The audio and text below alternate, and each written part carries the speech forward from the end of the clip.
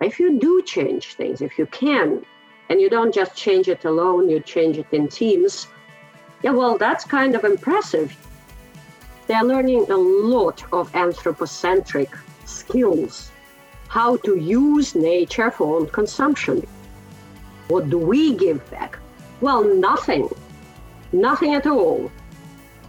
Hello and welcome to the Meaningful Learning Podcast by Coconut Thinking. I'm your host, Benjamin Freud, and today's guest is Helen Kopnina. Helen is a researcher of sustainability and biodiversity at the Hague University. She and our previous guest, Hayden Washington, co-wrote a journal article on the importance of ecocentrism in order to have real sustainability. Both of them, however, believe that sustainability is just one step, the first step towards regeneration. And Hayden, if you recall from last podcast, talked about eco-reciprocity, about giving back to nature at least as much as we take from nature. And Helen is very much in this vein, and I think you'll find in this podcast, she will really investigate and talk about some of the more anthropocentric matters in education and the way we relate to one another, but specifically in terms of the small steps we can take, the big steps we can take, how we can work together and independently. I wanted this to be part of a series of podcasts with guests who come from outside of the K-12 education space traditionally, because it's a question of opening up the ecosystem of schools towards the community, towards researchers, activists, environmentalists, thinkers, anything that can contribute to the conversation. Sometimes we are in this echo chamber where we talk to K-12 about K-12 and find people who just agree with us. And I'm not saying that that's necessarily a bad thing. It's just trying to open up to different conversations, different points of view.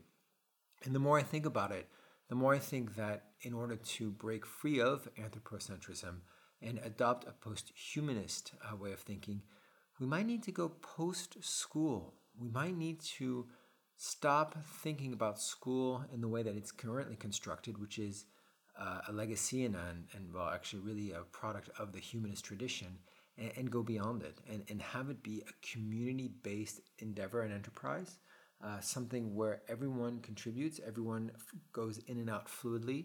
The students, the learners, whatever we call them, are able to work together and independently in order to pursue what they need for themselves, for their interests, for their well-being, but also for the good of the whole, the good of the BioCollective, the purpose that drives them, the team, the community, which is in itself a very fluid term. It goes across time and space.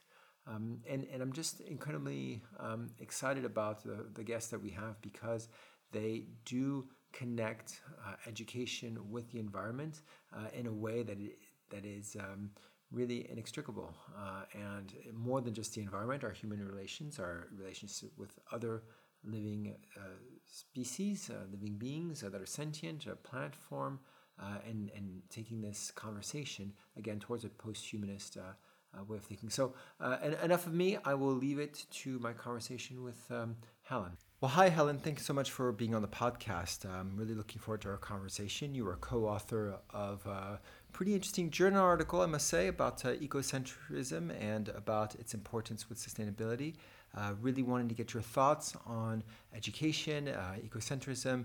But first, I'll start with the question that I ask all our contributors, which is, who are you, what do you do, and how do you try to make a difference? Well, I'm a kind of a mix of everything. I come from a background in anthropology. So I started off being interested in cultural differences and the way that individuals from different cultures relate to natural environment. I would say that I've gone through a number of transitions in my professional life, and there was something in my personal life that always kept me preoccupied, and that was the idea of nature, and you can call it environment, or you can call it animals. And by animals, I don't mean necessarily certain kinds of animals, such as mammals, but could be anything else. And somehow I realized a few years ago, 15 years ago, that I can combine it with the job that I already love doing, that is doing research and teaching. It happened in Jadavpur University in Calcutta. I went for an academic exchange with Erasmus Mundus program. At the time, I was working for University of Amsterdam.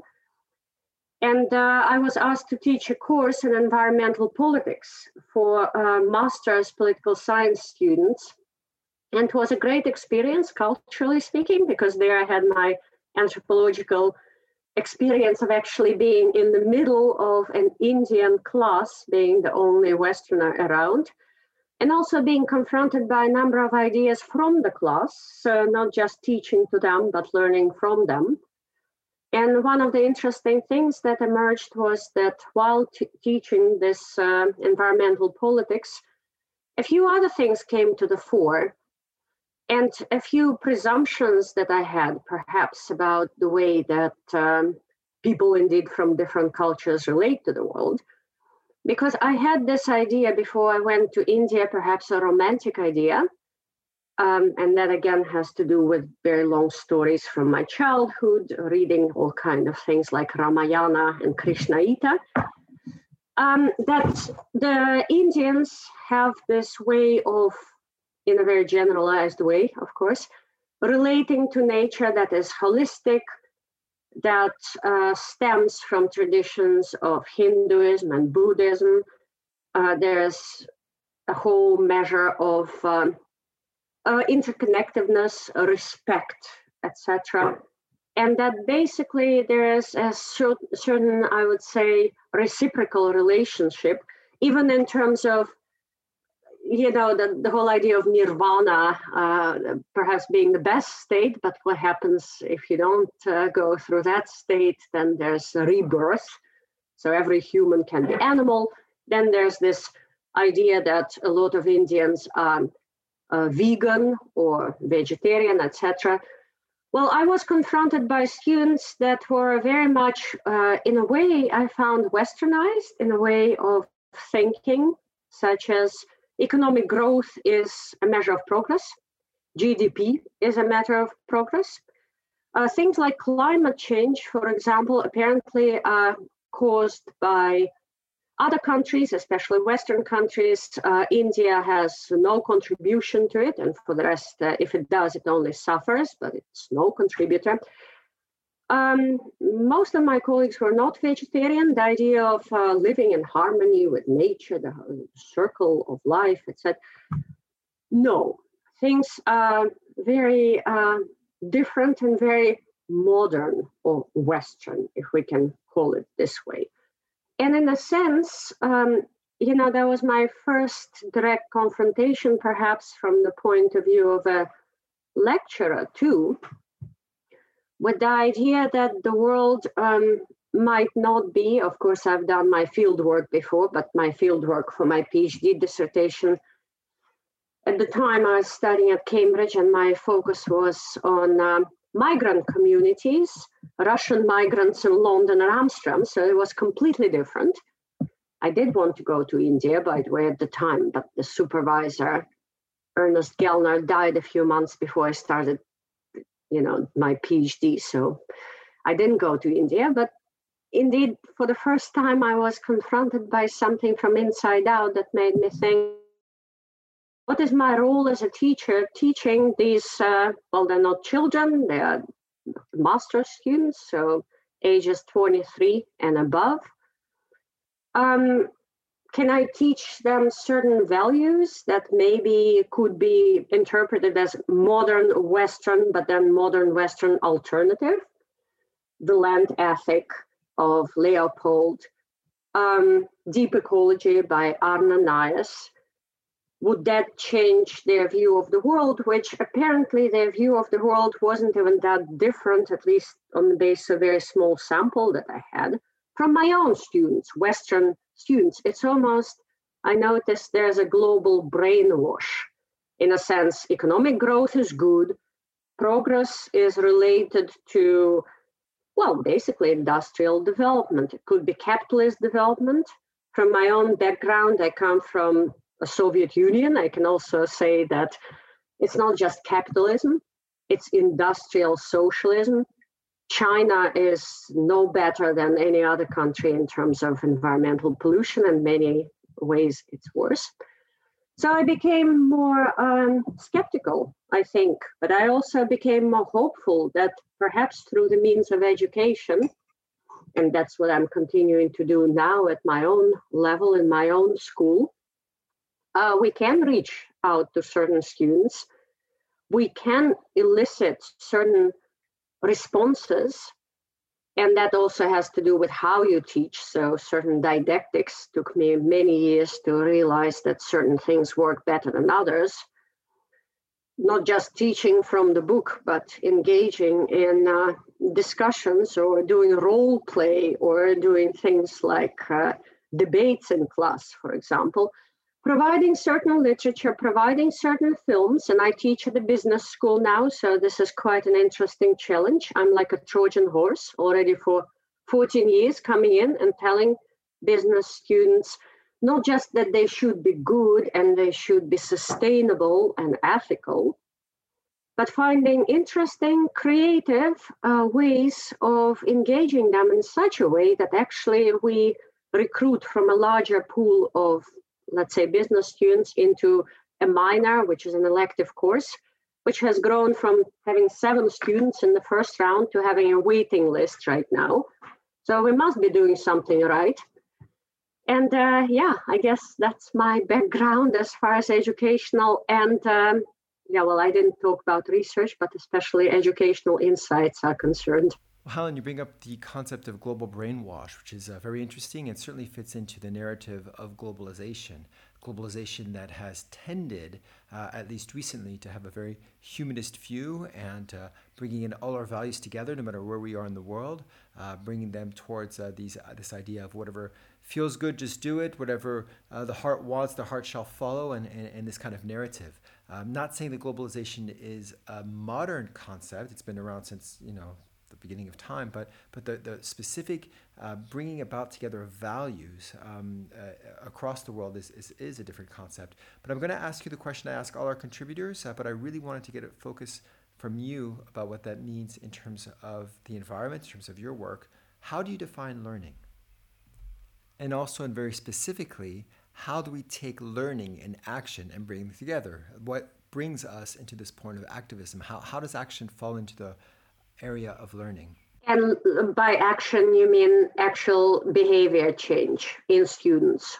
Well, yeah, absolutely, because action and learning, action thinking, one can't go without the other, or rather it can, but if you're only thinking and not taking action, then really there's no impact. I can know that recycling is very important. I can tell myself that every day, but until I recycle, and that's the simplest thing I can think of, really it makes no difference. It's the difference between potential energy and kinetic energy. So how do we think about learning and action that come together? What is your role? How do we cultivate this spirit among our students, among our colleagues, among the people we interact with? What is your point of view on this? Well, I can think of 2 things. One is, for me personally, what type of action I can take. And another one is my students, because this is what I get paid for and this is what I love doing. So personally, I've reached the conclusion that also it's one of the articles that my students read by Cindy Eisenhower about Swedish consumers. Personal action doesn't amount to too much. It is kind of important to walk your talk. So if you talk about animal welfare, it's kind of strange to eat animals, for example, and be a carnivore. Yes, if you talk about disappearing rainforests, dumping your paper in a mixed recycling bin or not even recycling, that's also not great. But unfortunately or fortunately, we all live in bubbles. So my friends might be vegans. They might feel very guilty about flying on the airplane. They might not have children because they think that, well, this population growth contributes to huge challenges, etc. And we might be all sharing our ideas on social media. We might not have friends outside of our bubble. The same problem plays out globally. Of course, okay, you have these circles of friends, etc. On a global scale, if you look at the numbers in terms of consumption or consumption of meat, for example, we're heading towards 8 billion people. So whether there are these little in India, for example, I'm sure there are still a lot of people that are vegan and live in harmony with nature, and there are indigenous communities that still do. But if you look at the statistics on a global scale, it's not individuals that can make the most difference, precisely because next to them, there are people that do fly airplanes, have loads of children, eat meat, etc. In the supermarket, you always have a choice. You can buy your organic and fair trade coffee. Next to it, you have big, cheap coffee. And for whatever reasons, people can say, well, look, we're not rich enough to buy that fancy, expensive product. Well, they just don't care. And that they just don't care. That happens all over the place if you step out of your bubble and notice that not everybody is like that. If you travel around the world, indeed, and you see countries on different continents, you also notice that your idea of being good and what it means to be good and how to signal your virtue, well, that's just not even understood. As I gave an example of Jadavpur University, like economic growth is bad. What are you talking about? Are you crazy? But okay, the same idea I can say if I start with that with my business students or my colleagues, and they are like, economic growth is bad. Why is it bad? So I believe that an individual, myself, in terms of action, the action that is important, and that was Paul Stern. Paul Stern is a social behavioral psychologist. He said there's a difference between private sphere of action and public sphere of action, and direct and indirect. So the public sphere of action is very important. You can join, for example, political parties. You can petition for things. So better to step out of your own bubble and try to connect to larger things, or NGO work, etc. Sometimes indirect effects, or what's very important is that you try to influence governments and corporate elites. Because you might be recycling your little piece of paper, but if the system is not integrated in the system in which the government and the producers keep producing massive amounts of paper without looking for substitutes, that's not going to help. Or if supermarkets do not simply prohibit consumer choice editing, it's called unsustainable choices, simply do not allow them. I mean, there are many things like this. The governments do not allow hard drugs to be sold on the shelves of supermarkets, but they do allow all kind of, bad products, which are labor intensive, but also extremely harmful environmentally. They don't put a tax on it, etc. So your individual sphere of influence becomes bigger when you target bigger players. I do believe that change also very much, not exclusively, has to come top down. So not just us individuals can change the world, that doesn't happen. Or, well, it's nice, partially, but it doesn't work. Has to press higher than this, really. And that's the kind of message too that, and another distinction is direct and indirect effects. That's also very important to realize. So I might be recycling my piece of paper, which is direct. Indirectly, my pension fund, and perhaps your pension fund, is investing in timber, paper, and whatever industry, investing in fossil fuels. So people don't realize it. It's one of the questions I ask students at the beginning of the course. What do pensions have to do with sustainability? Normally, there's a complete blank. Although I must say, because my students are business students, sometimes I hear a little word investment, and that's interesting because yes, that's what it is. Indeed, the effects that you think your individual behavior has a direct effect, well, again, on a very small scale, but sometimes indirectly, these things are very important to be aware of, I think, as far as action is concerned. Which actions are strategically important to actually make a difference? So personally, what I do is I teach and I write. When I teach, I notice that I'm behind the scenes, but I'm pushing those young people, 20 and to 25 years old, to think. And in that way, behind the scenes, there are people I see my evaluations, and I'm proud to say that they're pretty good at the end of the course. I've learned over the years. Yeah, they learn a lot, apparently. What they do afterwards, we keep in touch with some of them via LinkedIn. I teach at the same institution for almost 15 years, so we have alumni. I know what they're doing. I know what a lot of them are doing. Sometimes they come back as guest speakers for our courses. So that's kind of remarkable too, because there you see individuals that have gone pretty far with those lessons. And another thing is I write, and that's the reason why you invited me in the first place, I guess. These days I am quite overwhelmed by a number of emails or phone calls. Normally I'd also go to conferences by invitations when COVID is not there. Yeah, it looks like what I write in my little corner on my little screen does have a resonance, so I do hope it has some kind of influence as well. Now, what my students do, that's the second part, how they take action. I do think that they're well positioned to take action because they study business. So again, as a Trojan horse coming into a business school, what you want is not just to talk to nice girls in glasses that feel very, very sad about starving children in Guatemala and about orangutans and about their rainforest, but the hard type that come in and say, we're here because we want to earn money.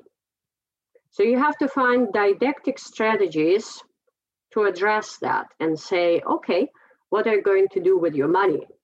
Lead them to speak about it like, okay, money is power. What are you going to do with your power? What does power mean? A power to, for example, transform the world, influence the future, like Elon Musk, that appeals to them. That's sexy. So if you start talking to certain business student individuals like, hey, you should be, ashamed of yourself, like this kind of businesses, that doesn't, it works for the same nice people who are already completely converted and feel bad. Try to get as many of them with you as you can, different groups of students, and especially the ones that are tough nuts to crack. Once they're in, it's amazing what happens, because once they realize that indeed with their money and power, or at least the idea, they want to be significant. They want to do something in the world. And that in itself is a powerful tool for them later on too, to push for things. So it could be working for a large company. One student told me he's going to work for Shell and he's going to change things from within. To which I said, well, good luck, Yeah, well, you're going to become part of a system and, might get disappointed. Well, he is working for Shell and he is working for a department of, that specializes in renewable energy, particularly wind energy right now. He says, look, I'm doing accountancy. I'm not doing anything direct, but actually I see our department is growing. And, if their department is growing, and it's just 0.001% of whatever Shell is doing, that's trillions of dollars, nonetheless. Just the scale of it is massive, And I have other students working for banks, financial institutions, pushing for things like green investment, understanding green investment in what. And the powerful thing about it, again, is that it's much bigger than just one individual, going back to the beginning of the story. So the action becomes connected to something bigger and something initially might be seen as evil, a company like Shell, big bank, etc. If you do change things, if you can, and you don't just change it alone, you change it in teams, yeah, well, that's kind of impressive. You also have divestment. Banks also divest under pressures. And yeah, that kind of action I find very inspiring. And your background is university students, and mine is more of K-12 recently. But I think that it doesn't matter what age, where we are from 1 to 100, there is this idea of purpose and action coming together, and having the idea that it comes from within, and that the action that we do is authentic when it comes from within. And I guess my question is to you is, how do we work this weird tension, this dynamic between curriculum coming down from the top, specifically, even if it is in terms of the morality, in terms of the values that we have, let's save the earth, coming from the top, but at the same time, having this counter pressure, I guess, this counter force from the bottom where the students are saying, hey, we want to work on this. This is really important to us, so that the action does become meaningful and authentic and not just something you have to do. I'll give you an example. My son did Plastic Oceans 3 years in a row. And unfortunately, I think he's pretty disgusted with the concept and doesn't really care about plastic oceans because he's done it over and over and over again. And it is to the point where the curriculum has to not just be something that we cover, but has to develop a little bit more meaning, a little bit more heart, a little bit more purpose, and eventually be a situation where either it's co-designed or it is coming from the students, and then the adults or the more experienced educators, learners come in and work with the students as a group, as a collective. But where do you see that, and specifically perhaps with high school and middle schoolers? Well, first of all, my youngest child is still in high school. So she also feels she's in a gymnasium, and there they seem to learn a lot of things about sustainability. And she says that nobody wants to hear about it precisely because it's a curriculum, it comes top down. We have written a series of articles, by the way, I'm not sure whether you're aware of them, about children, comparing Dutch case studies with Canadian ones. The name of the author, the first author, is Sitka Sage. Actually, his real name is Derby, but he's married to a Native American. So a number of Canadians who have done case studies in Canada about nature education. I will send you the links afterwards. And it's about, learning the wrong things sometimes. So what children learn sometimes too, and in the case of the Netherlands, I won't speak about Canada because it was their case study, but they have, for example, this forest week. And in the Netherlands, we have very little forest left, and we have practically no old growth. It's all planted forest, and it's very much, it's very small, and it's disconnected. And there they learn all these wonderful things about how to make a fire, how to chop wood, how to play games in the woods. But if you think about it, what they're doing is that indeed they're chopping wood. They have a very instrumental relationship to the forest. The same for they call it garden, school gardens. For a few months, they're growing vegetables, and this way they are learning about how vegetables and flowers grow, etc. At the end, you can imagine these vegetables are taken home, so all parents are very happy, and flowers are taken home, but basically the things are consumed, cut. And what children are not necessarily told is that afterwards there are fertilizers put in the ground because the ground is just bare. Basically, this is supposed to be part of nature education or environmental education. And I think at that point, they're learning a lot of anthropocentric skills, how to use nature for own consumption, because what is given back to nature? Hayden Washington, of course, talks about, among other things, about eco-reciprocity. What do we give back? Well, nothing at all. And that's what's being learned. And also the kind of wilderness that they talk about in the Dutch forest, it's ridiculous because there are highways just behind it. I mean, you can see all the buildings and industrial agriculture fields. And I think one of the things that children can learn, and that was one of the outcomes of our investigation, is to look at things very differently from the very beginning. And indeed, things can be fun, and the teacher should definitely not tell children what to do. I mean, in this case, look, environmental education happens outside the classroom, so that's fun. They are having fun, must be admitted. They're not rebelling against it because, well, they can roam around and chop wood. But the thing is that too, we really have to think about the content. What are they learning? How they are learning? So we can continue to make it fun. But indeed, one of the fundamental questions to ask is what comes out of it? What kind of knowledge do we derive from it? Nature gives us food. Nature gives us firewood. That's very different from look and don't. This is an endangered flower. It's a wild one. You can call it a weed. But what they also learn in those school gardens, in that example, is that they take out weeds. That in itself, some of those weeds are actually wildflowers that are at the moment critically endangered in the Netherlands. Why? Because it's all intensive agriculture that tolerates none of it, and it's urban development. And we have 17 million people living in a very, very small territory. So from the very beginning, if we were to teach children, for example, these are not weeds, and actually you're not going to cut them and you're not going to eat them, but these are beautiful wild things. So that might be already something very different indeed from a kind of consumptive way of doing things. Okay, climbing on trees might not be very safe and might not be very good for the branches, but again, it might be a bit different from chopping them and burning them. And I myself grew up in Russia, and I spent a lot of years with my parents hiking in areas like Karelia or areas close to Siberia. Love sitting around the fire, love doing all this stuff and consuming things that we found in nature, such as mushrooms and berries, etc.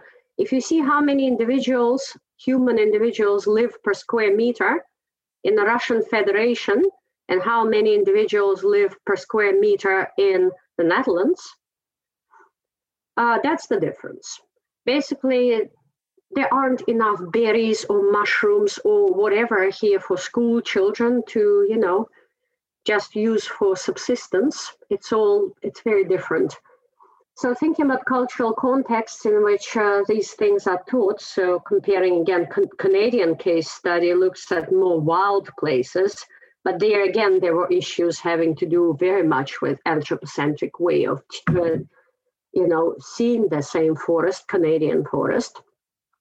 Yeah, that has to be considered, I think, when we work with children. So what's the solution in areas that are so densely populated like Northwestern Europe? How do we get kids into that space, into nature, outside, when the environment, unfortunately, doesn't allow for that? Where do we take it from there? Yeah, like Richard Love wrote in his book, The Nature Deficit Disorder in Children.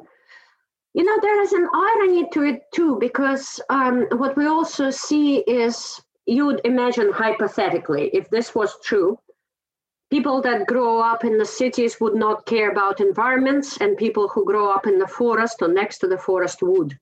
That's not empirically true. There are individuals living next to the forest, see it being cut and participate in it because it gives money. We see it in developing countries now because there's not much to cut in Western Europe anymore. It has all been turned into forest plantations. And you also see one of the films that I let my students watch is called If a Tree Falls, a story of the Earth Liberation Front, a radical group in the United States, #1 terrorist threat. And there you see an interview with Daniel McGowan, a member of this terrorist organization, that says, well, I grew up in New York. I've never been out in the forest. Once he watched the film about, tropical or, I don't know, temporal zone forest being cut. And he said, it touched me so much. And that started the whole journey. Personally, I have also written a thing called the Lorax Complex about biophilia many years ago. Cross-culturally, it seems that there are individual variants. And by the way, here's an opportunity. Through education too, these things can be brought up. We have done interesting measurements, like zero measurement, asking students before the course, asking the same question after the course, what changes. We've seen it with other things like racism, for example. So it's not necessarily innate, but it's also learned that certain things you can learn that this is not good to discriminate against other people. And in the same way, you can learn other things, like it's not okay to treat environment in this kind of way. So these are very direct opportunities. One is through education, and another one is in the real world. Again, going back to your question about action. One of the big actions, and that's not for students and it's not for me, but for larger developing organizations, provide things like sex education, free contraception, where it's needed the most, where women's rights, human rights, reproductive rights are basically violated, where unwanted pregnancies, child marriages, basically where there's no talk about voluntary, wanting to. And these are particularly the areas where most childbirths happen and they're unwanted, for example. That's one area. Another one is, of course, drastic cut in production and consumption and change in production and consumption in rich countries through degrowth. Very important. That's what Hayden Washington, of course, also very much talks about. Steady state economy, circular economy, especially if it's not greenwashed, because there's a lot of talk about green economy or circular economy being the new engine of growth. So using it as a kind of buzzing term, while in terms of material consumption of food, for example, or clothes or housing, it's very difficult to make material things circular. If you eat something, it comes out in the toilet. So if you don't talk about what comes out in the toilet, well, that's not circular. It goes one way and something else comes out. It has to do with thermodynamics. But degrowth, steady state economy, and indeed certain things within circular economy, technological cycles, can be very far-reaching and has been shown. So these are the big solutions: address population growth in completely non-coercive, voluntary, win-win human rights and population way. Because with 8 billion, 9 billion, 11 billion, whatever, I don't see any sustainable future at all. It compounds all other problems and address production and consumption on the largest possible level. So yeah, these are the solutions. Basically, they're not easy, but they're necessary. I really appreciate the connections that you're making here about anthropocentrism. It's not just about the environment. It's not just about animals. It's not just about plants, although clearly those are very important. But it's about everything that comes out of that as well. When you have this humanist attitude, this me first, this the individual is the most important. We need to honor the individual, nurture the individual, and so forth. There's room, unfortunately, for selfishness there, because there's room of saying, hey, my needs come first, and everyone else can come second, which unfortunately opens up areas of misogyny, racism, socioeconomic injustice, even treating each other poorly, or feeling hurt or offended when somebody does something, and we feel that we've been betrayed or offended by that, and thinking about me first without necessarily looking into the motivations that may be malicious, but maybe aren't from the other person, the miscommunication that happens when we are focused only on the self. So these are tremendously important. I'm glad that you brought this up, because anthropocentrism isn't just that as a human species, it's also egocentrism. And I'm sorry to go off here. I will say thank you. I know you have to run. And I'm going to leave it open to you, maybe if there's anything on your mind, things that you're thinking about, things that you're doing. It's a little bit the etc. section, but I really wanted to make sure that you had the opportunity to give any final thoughts. Well, there are a lot of things I'm working on, and I would love to work on them also together these days. I appreciate the fact that indeed not just my work is being read, but I also connect to authors whose work I read and whose research I'm interested in. And increasingly, what is wonderful is working in teams of researchers and authors. So I also invite you personally to be part of it, of course. And there are 4 or 5 streams that I'm interested in. One of them, perhaps the central one, is called environmental education. Another one is called biodiversity, whatever you connect to it, conservation, biodiversity, loss, biodiversity, whatever.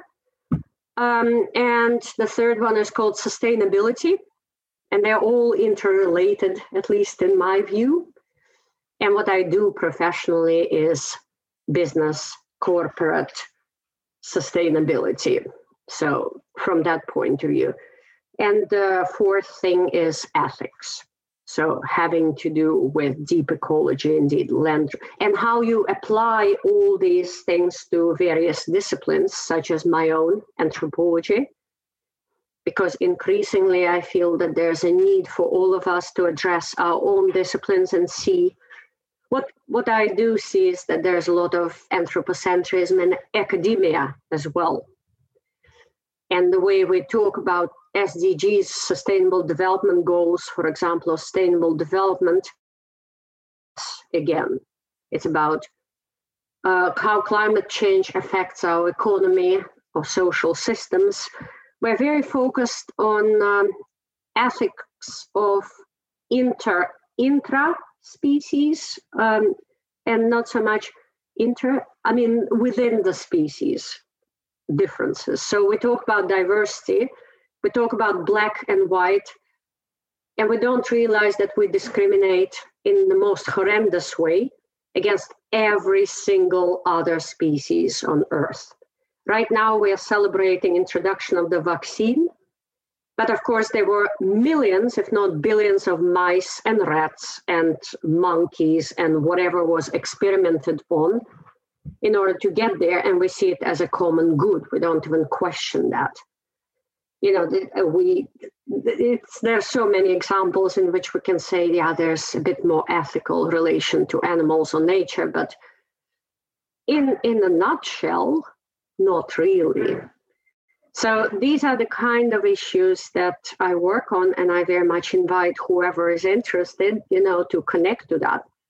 And I think what you see also increasingly in the last few years, I've been publishing with a number of individuals from different disciplines. So we learn from each other. And actually, a lot of my co-authors these days are my students as well. So that's kind of also interesting to see a shift towards doing things together. And for that matter, indeed, if you want to join any of those teams and any of those subjects, you're very much welcome to. I would be very, very honored. Thank you. I really appreciate it. How do people get a hold of you? Email. And I think, my presence on internet is, it's difficult not to find me, if I may say so. I hope it doesn't sound arrogant, but it's pretty easy. And I think my email is out there, so that's very easy.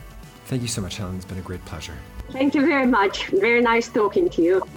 This has been the Meaningful Learning Podcast by Coconut Thinking. I'm your host, Benjamin Freud. We're not done with our series of thinkers, researchers, and activists in the age of the Anthropocene.